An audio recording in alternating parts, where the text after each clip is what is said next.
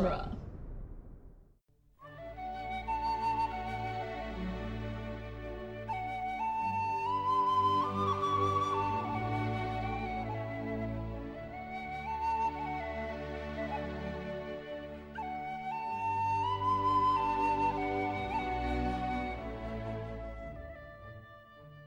Hello and welcome to Lord of the Rings Minute, the daily podcast where we analyze the movie The Return of the King one disc break minute at a time. I'm Norman Mitchell. The final disc break minute at a time. Yes, the last one. Oh, wow. I'm Cassandra Fredrickson. And joining us again today is Bob Kester from Immunities. Hello. Hello. Howdy. And today we're talking about minute 128, which starts with Gothmog saying, "Bring up the wolf's head," and ends with someone on the deck of one of these Corsair ships saying, "Who are you to deny us passage?" Right in the middle of this minute, we just jump cut, no transitional scene, nothing, to the river that we got a view of from a distance after Aragorn and company left the Paths of the Dead. But before not that, even like sound. Oh, sorry. Yeah, there's nothing, no sound cue. It just it doesn't like die away or something like that. It's just like boom. But before that, we get all this chanting, Grond, Grond, Grond. Grond. Lawrence Macquarie in the commentary is just, do you know how hard it is to say Grond over and over again with fake teeth? Big fake teeth in? They're just like chanting it for minutes at a time, so they can do the sweep over everything. And everyone's got these big fake prosthetic teeth in, and their mouths are starting to hurt when they go. And you can see in some of the orcs while you're watching it, the way that they're saying Grond looks kind of stilted and funny. The way that they're moving their mouths. Yeah, it's very deliberate. Yeah, because they're being careful to not like clack the prosthetic teeth together and stuff. From the first moment I saw this scene, I've been in, and every time since then, I've been reminded of the first episode of Invader Zim, where the tallest. Well, actually, it's specifically where Zim and Gur are like been put in a capsule and they're being sent off to Earth, and he's like, it's like our enemies will meet their doom. And Gur, who's this little crazy robot, for those who haven't seen it, says, "Doom, I'm going to sing the Doom song now. Doom, doom, doom, doom, doom, doom, doom, doom, doom." And then a little thing comes in 6 months later, and it's like, "Doom, doom, doom, doom." And Zim is like going completely crazy. So I could just hear him saying, "I'm going to sing the Grond song now. Grond, Grond, Grond, Grond, Grond, Grond, Grond, Grond, Grond, Grond." And maybe Zim. Yeah, I need to rewatch those some point, which would not take very long, as I recall. They are extremely short, but there's only a few seasons. And transgressive animation. Yeah. We get the reveal of what Grond is. Grond is this giant battering ram in the shape of a wolf with fire in its mouth, being hauled by trolls. It looks sick, right? It's awesome. Grond looks pretty badass. Awesome. Yeah. Like it's metal as all hell. That was one of my definite, like, okay, this is exactly as cool as this is possibly even cooler than I thought it would look from the book. Right? Yeah. So these animals dragging it. They're just called great beasts. In the text, they are only referred to as great beasts and are not described at all. And it wasn't until this moment, even though I've seen this movie many times, that I have questioned them at all. It's like, wait, what are those things? They're like spiky dinosaurs. Yeah. Right? Great beasts. They brought them from Tatooine or something. I know they look kind of Star Warsy. Right? It's like a space rhinoceros. Yeah. Yeah, exactly. It's almost got like a beak the way that its mouth comes together, but it's still like covered in the hide. Mm-hmm. And then it's got this one big horn that covers the entire top of its head. It doesn't seem to have ears, really. I feel bad. Like, I don't know that it's like a horn instead of like a bone plate or something, because they also have like horns, I think. Unless that's the yoke. Okay. And they have this really like big humped back. Yeah. How big are these guys? Big. They're quite large. 2 to 3 times the height of a person. Yeah, they're not Oliphant big. No, they're bigger than troll big. They do look like fantasy rhinos. See, I can't say space rhinos because those are Jadoon. Oh, that's fair. This is the ancestor of the Jadoon. Much, not the missing link. Sometime before that. Jadoon platoon to bring your doom. Yeah. So like somewhere, if there was an evolutionary chart like we see of like monkey to man, this is somewhere early in the chart from rhino to Jadoon.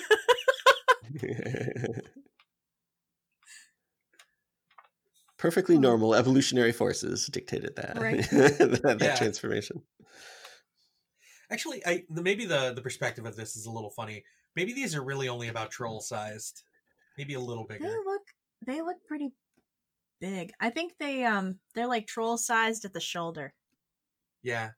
Maybe a tiny bit bigger than that. They're like horse size. Like if a troll was like man sized, these dudes look like horse They're size. horse sized compared to a troll. Yeah. That makes sense.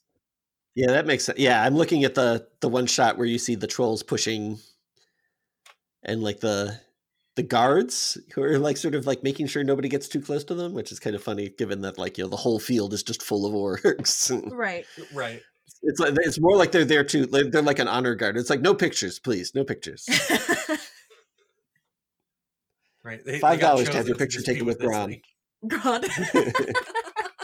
They got a velvet rope in the back. They pull it out. Just put it around. You got to get in line. This is a fancy battering ram. Yeah, this is the fanciest battering ram. So the name Grond was the name of Morgoth's mace. That's the origin of the name. This is the name of Morgoth's weapon. This was, and those who listen to our animated thing, you will know that like my headcanon is that that Morgoth just left the weapon behind, and this is it, like up on a cantilever. Yeah, I mean that would make sense. In the book, when they describe Grond, this battering ram, you're told that it was forged in the latter days of the Third Age, specifically for this singular purpose of breaking the gate of Minas Tirith. Right. What? Which makes it funny that they didn't bring it up earlier. Right. Right. It's like, no, we're going to save it for. We're going to save this in case we need it later, to like open up, to break open the gate of Bree or something like that. It's like, we don't necessarily need it for this battle. This isn't like some ultimate final battle or anything. And in the book, this has like a clearly magical quality because when it breaks the gates down, there's like a flash of magical light. Ah, nice. So like this, yeah, there's something to this item. Where it was just Gandalf is definitely impressed by it too. He looks down like you don't see him look very often. Of like sort of like, oh shit, yeah, that does not look good. Give it the same look he gave the Balrog. Damn it. Yeah, so maybe it's something more akin to his world than to our world or something. Yeah. It's like you expect him to turn around and look at the soldiers and be like, "This is beyond any of you." Which would lead credence to your headcanon, though, if Gandalf recognizes it as having once belonged to Morgoth. Yeah, thank you very much. Oh, damn. Yeah. Yeah, because there's sort of there's definitely like a what do you say, a scale, so if there's like, it's like, oh, that's of Dwarven make, oh, that's of Numenorian make, oh, that's of Elven make, and it's like, oh shit, yeah, that's Morgoth's freaking hammer. A Valar made that. Yeah, we just skipped over Maiar. We're up to Valar level now. Aula probably made that before Morgoth was evil. Yeah, there we go. That's so cool. It's like, here, you can tenderize meat with this. That's true. Yeah, I guess the One Ring would be our one Maiar make weapon or item. Mm-hmm. Yeah, the rings of power are just one step removed. The rest of them from a Maiar's hand directly. Yeah, they're like high edge of Elf, low edge of Maiar, like right there on the cusp. Yeah. Yeah, and they can do some crazy stuff. So sure, just I'm just. Gandalf is looking at this battering ram just in the once Gimli is here in the aftermath of the battle. They're looking at this thing just laying there on the edge of the Pelennor Fields, and Gandalf looks at Gimli and is, do you know who made that? You're, the same guy that made you. My dad? No. My dad. A little beyond that. Him too. The guy who made Durin. Let's put it that way, and 6 others. Right. Yeah. You know, I wish there was more magic in these movies. Right, yeah. If there ever is another adaptation of these stories, I imagine there will be more of a drive to do more magic. Because I mean, there's not a lot of magic in the book that... Oh, I'm sorry, go on. There isn't, but there is like explicit magic in the books, but there's also a lot of implied magic in this story that there's no like description for, but there were clearly magical things going on. And there's more explicit magic in the books that we get hints of, but don't really see in the movies, like the telepathic connection between Gandalf, Elrond, and Galadriel, and things of that nature. Like we only see Galadriel be telepathic in these movies, really. Elrond does it a little. Yeah. But Galadriel is like explicitly a telepath. Yeah, it might be that like I haven't seen like high fantasy, high magic like done super well. So for, other people that might be so we want to see it done super well. Whereas for me, it's like, but I'm afraid that it'll ruin like whatever it touches. Which, I mean, like something like Warcraft is like, I found that movie fun, but I didn't like, take it seriously for 1 second. Mm-hmm. I don't think it has a serious look to its design. So yeah, it probably didn't help. Everyone has just such large shoulders and weird faces. They're orcs, Norman. Oh no, not even just the orcs. Oh. Like the armor designs in Warcraft. Oh. no, like everybody. They're like everyone. It's like 80s office wear hit the high fantasy realms. Nice. Like, shoulders everywhere. Nice. Like some blacksmith saw like just pauldrons like everywhere. like a woman's 80s power suit. And it was just like, I can do better than that.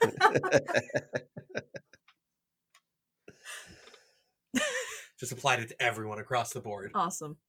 Then you also, that the design of Warcraft also has the problem of like monstrous male orcs, green women. Oh, boo. Boo. Oh, yeah. Yeah, they're basically Orions. Yeah. And like that's also true of like the trolls in Warcraft too. What? But the trolls in Warcraft are like tall, lanky, skinny things with Jamaican accents for some reason. Oh. Oh wow, I have not gotten enough into Warcraft to Yeah, all the trolls in Warcraft all have like Jamaican accents. Oh well. Goblins all sound like they're like from Jersey. Blizzard is a terrible company anyway, so yeah. Blizzard has made some incorrect decisions. choices. Yeah, I've never let myself get into like actually playing World of Warcraft because I think I would like it too much. I would just not accomplish anything else.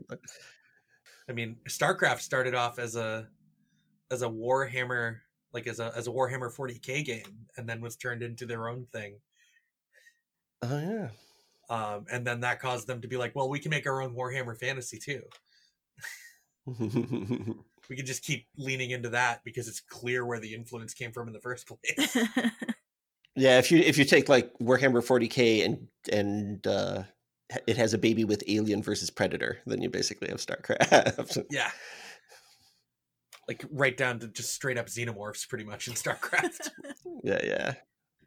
I love the shot of this thing just staring.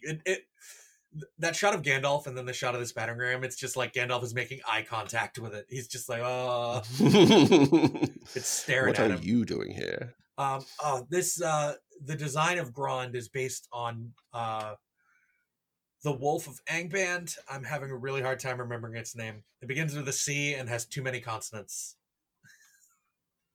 I don't. Oh, is it like a Welsh thing? It might be. The Wolf of Angband is like a specific thing in the Silmarillion somewhere. Karkaroth, there it is. Right, who sort of serves the Cerberus role in the Beren and Luthien tale because they like sing it to sleep. Yeah. They sing Karkaroth to sleep and to get because it has a Silmaril. Is he the beast that takes Beren's hand? I think he is. I'm pretty sure. So yeah, they're definitely mixing up like not Osiris, Orpheus. They're mixing up sort of combining the Orpheus myth with the Nordic winter wolf Fenris Wolf myth at the same time. Yeah. Combining those two into one cool combo for Baron and Luthien. Yeah. There's a movie they could make. Yeah, I am still thinking that is inevitably what we're going to get out of some of the Amazon stuff. Like they're going to do the prequel story first with Numenor, see how that goes. But I imagine that Baron and Luthien is one of the stories from Tolkien's lore that is most ripe for adaptation. I feel like Baron and Luthien though would be better served on the big screen. Not that like Yeah. we'll see It would what kind of have to be more than one movie. we'll see what cinema looks like after this global pandemic. Right. But Yeah, I feel like Yeah, it definitely doesn't need- got to be more than one movie. Yeah, it doesn't need to be like a 12-hour or 20-hour thing like the Numenor story needs. Right. Probably needs to be, but like a 2-movie thing maybe or something like that. because that's like a sweeping epic love story as opposed to like a politically driven like Mhm. Right. thriller, I guess. Of people slowly being corrupted by this Right. outside influence, Right. hiding among them in the guise of Plus something lot- beautiful. And and it's an adventure, going to lots of different places. Mm-hmm. So it's like, as opposed to Numenor, where you could shoot a lot of it on just a few sets, Right. and one like desert battle scene at the beginning, and then blow all your money on big flood. Right. Destroy the island. Right. Yeah, it's like trying to condense the Numenorian story to a single movie would probably be a mess. Yeah, that would be a mess.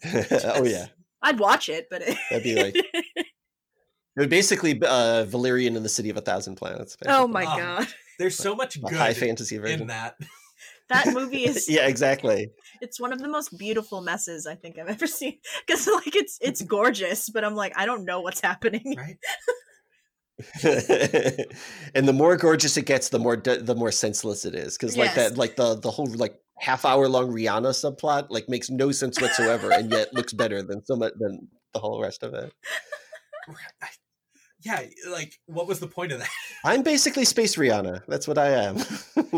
Being played by Rihanna. Like Well, of course, it's so random. Luc Besson isn't going to go cheap on Space Rihanna. He's going to get the Right? good He's got to get the real deal. Yeah. Yep. thing. did. There's like a 5-minute like cabaret of Rihanna in that movie. Oh, Just because. While Dane DeHaan is sitting there just like awestruck. well, yeah, it's Space Rihanna. Yeah, I mean, exactly. I mean, I'm pretty sure that movie is basically just like Luc Besson, like he has all these half-remembered teenage, all these fragmented for teenage memories of reading like cool French science fiction comic books, and he's like, I want to make it. Mhm. Right? It's just like, but what if I And got it'll be Rihanna exactly the way I remember it.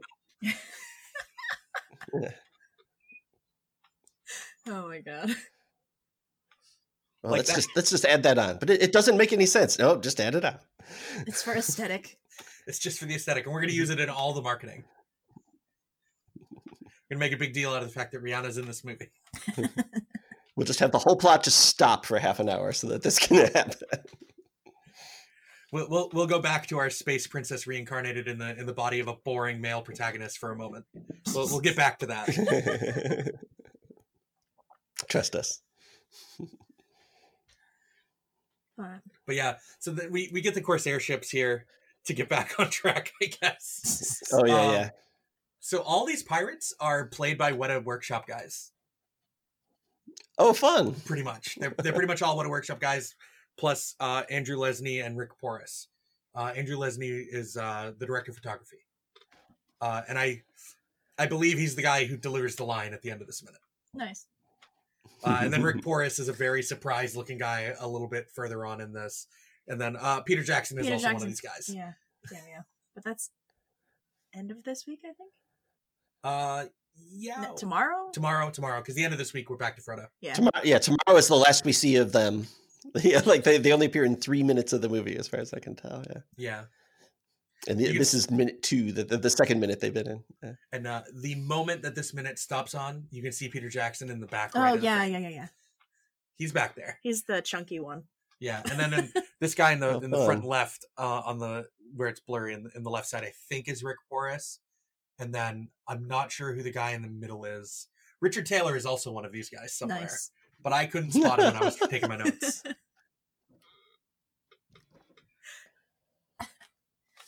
You just look for a dweeb with an affinity for mouse pelts. Right. But yeah, this was Weta Workshop's opportunity to get in all the cameos they could. Nice. And then it got cut from the theatrical. Yeah. Oh well. Bam. Like, Peter Jackson's cameo is still in the theatrical because we still see him walking on deck when we see the ships before. Right. Oh, right. He had to leave that in. Mercenaries from the coasts. He's the director. He does what he wants. Exactly. There This is you go. my movie. It's his Hitchcock moment. So yeah, we're all from the website Dueling Genre. You should check out all the other Movies by Minutes podcasts on duelinggenre.com, like Rocky Minute, Jay and Silent Bob Minute, Cornetto Minute. Check out the backlog of Spider-Man Minute, all of them. Just, they're all good. Check them out. There's like a dozen of them. Mhm. It's a good way to spend all your time at this time where we have too much of it. So we'll be back tomorrow to keep talking about the Corsairs and Aragorn and Gimli and all that stuff for at least a little bit longer. So hope everyone has a great one, and we'll be back tomorrow. Bye. Bye. Goodbye.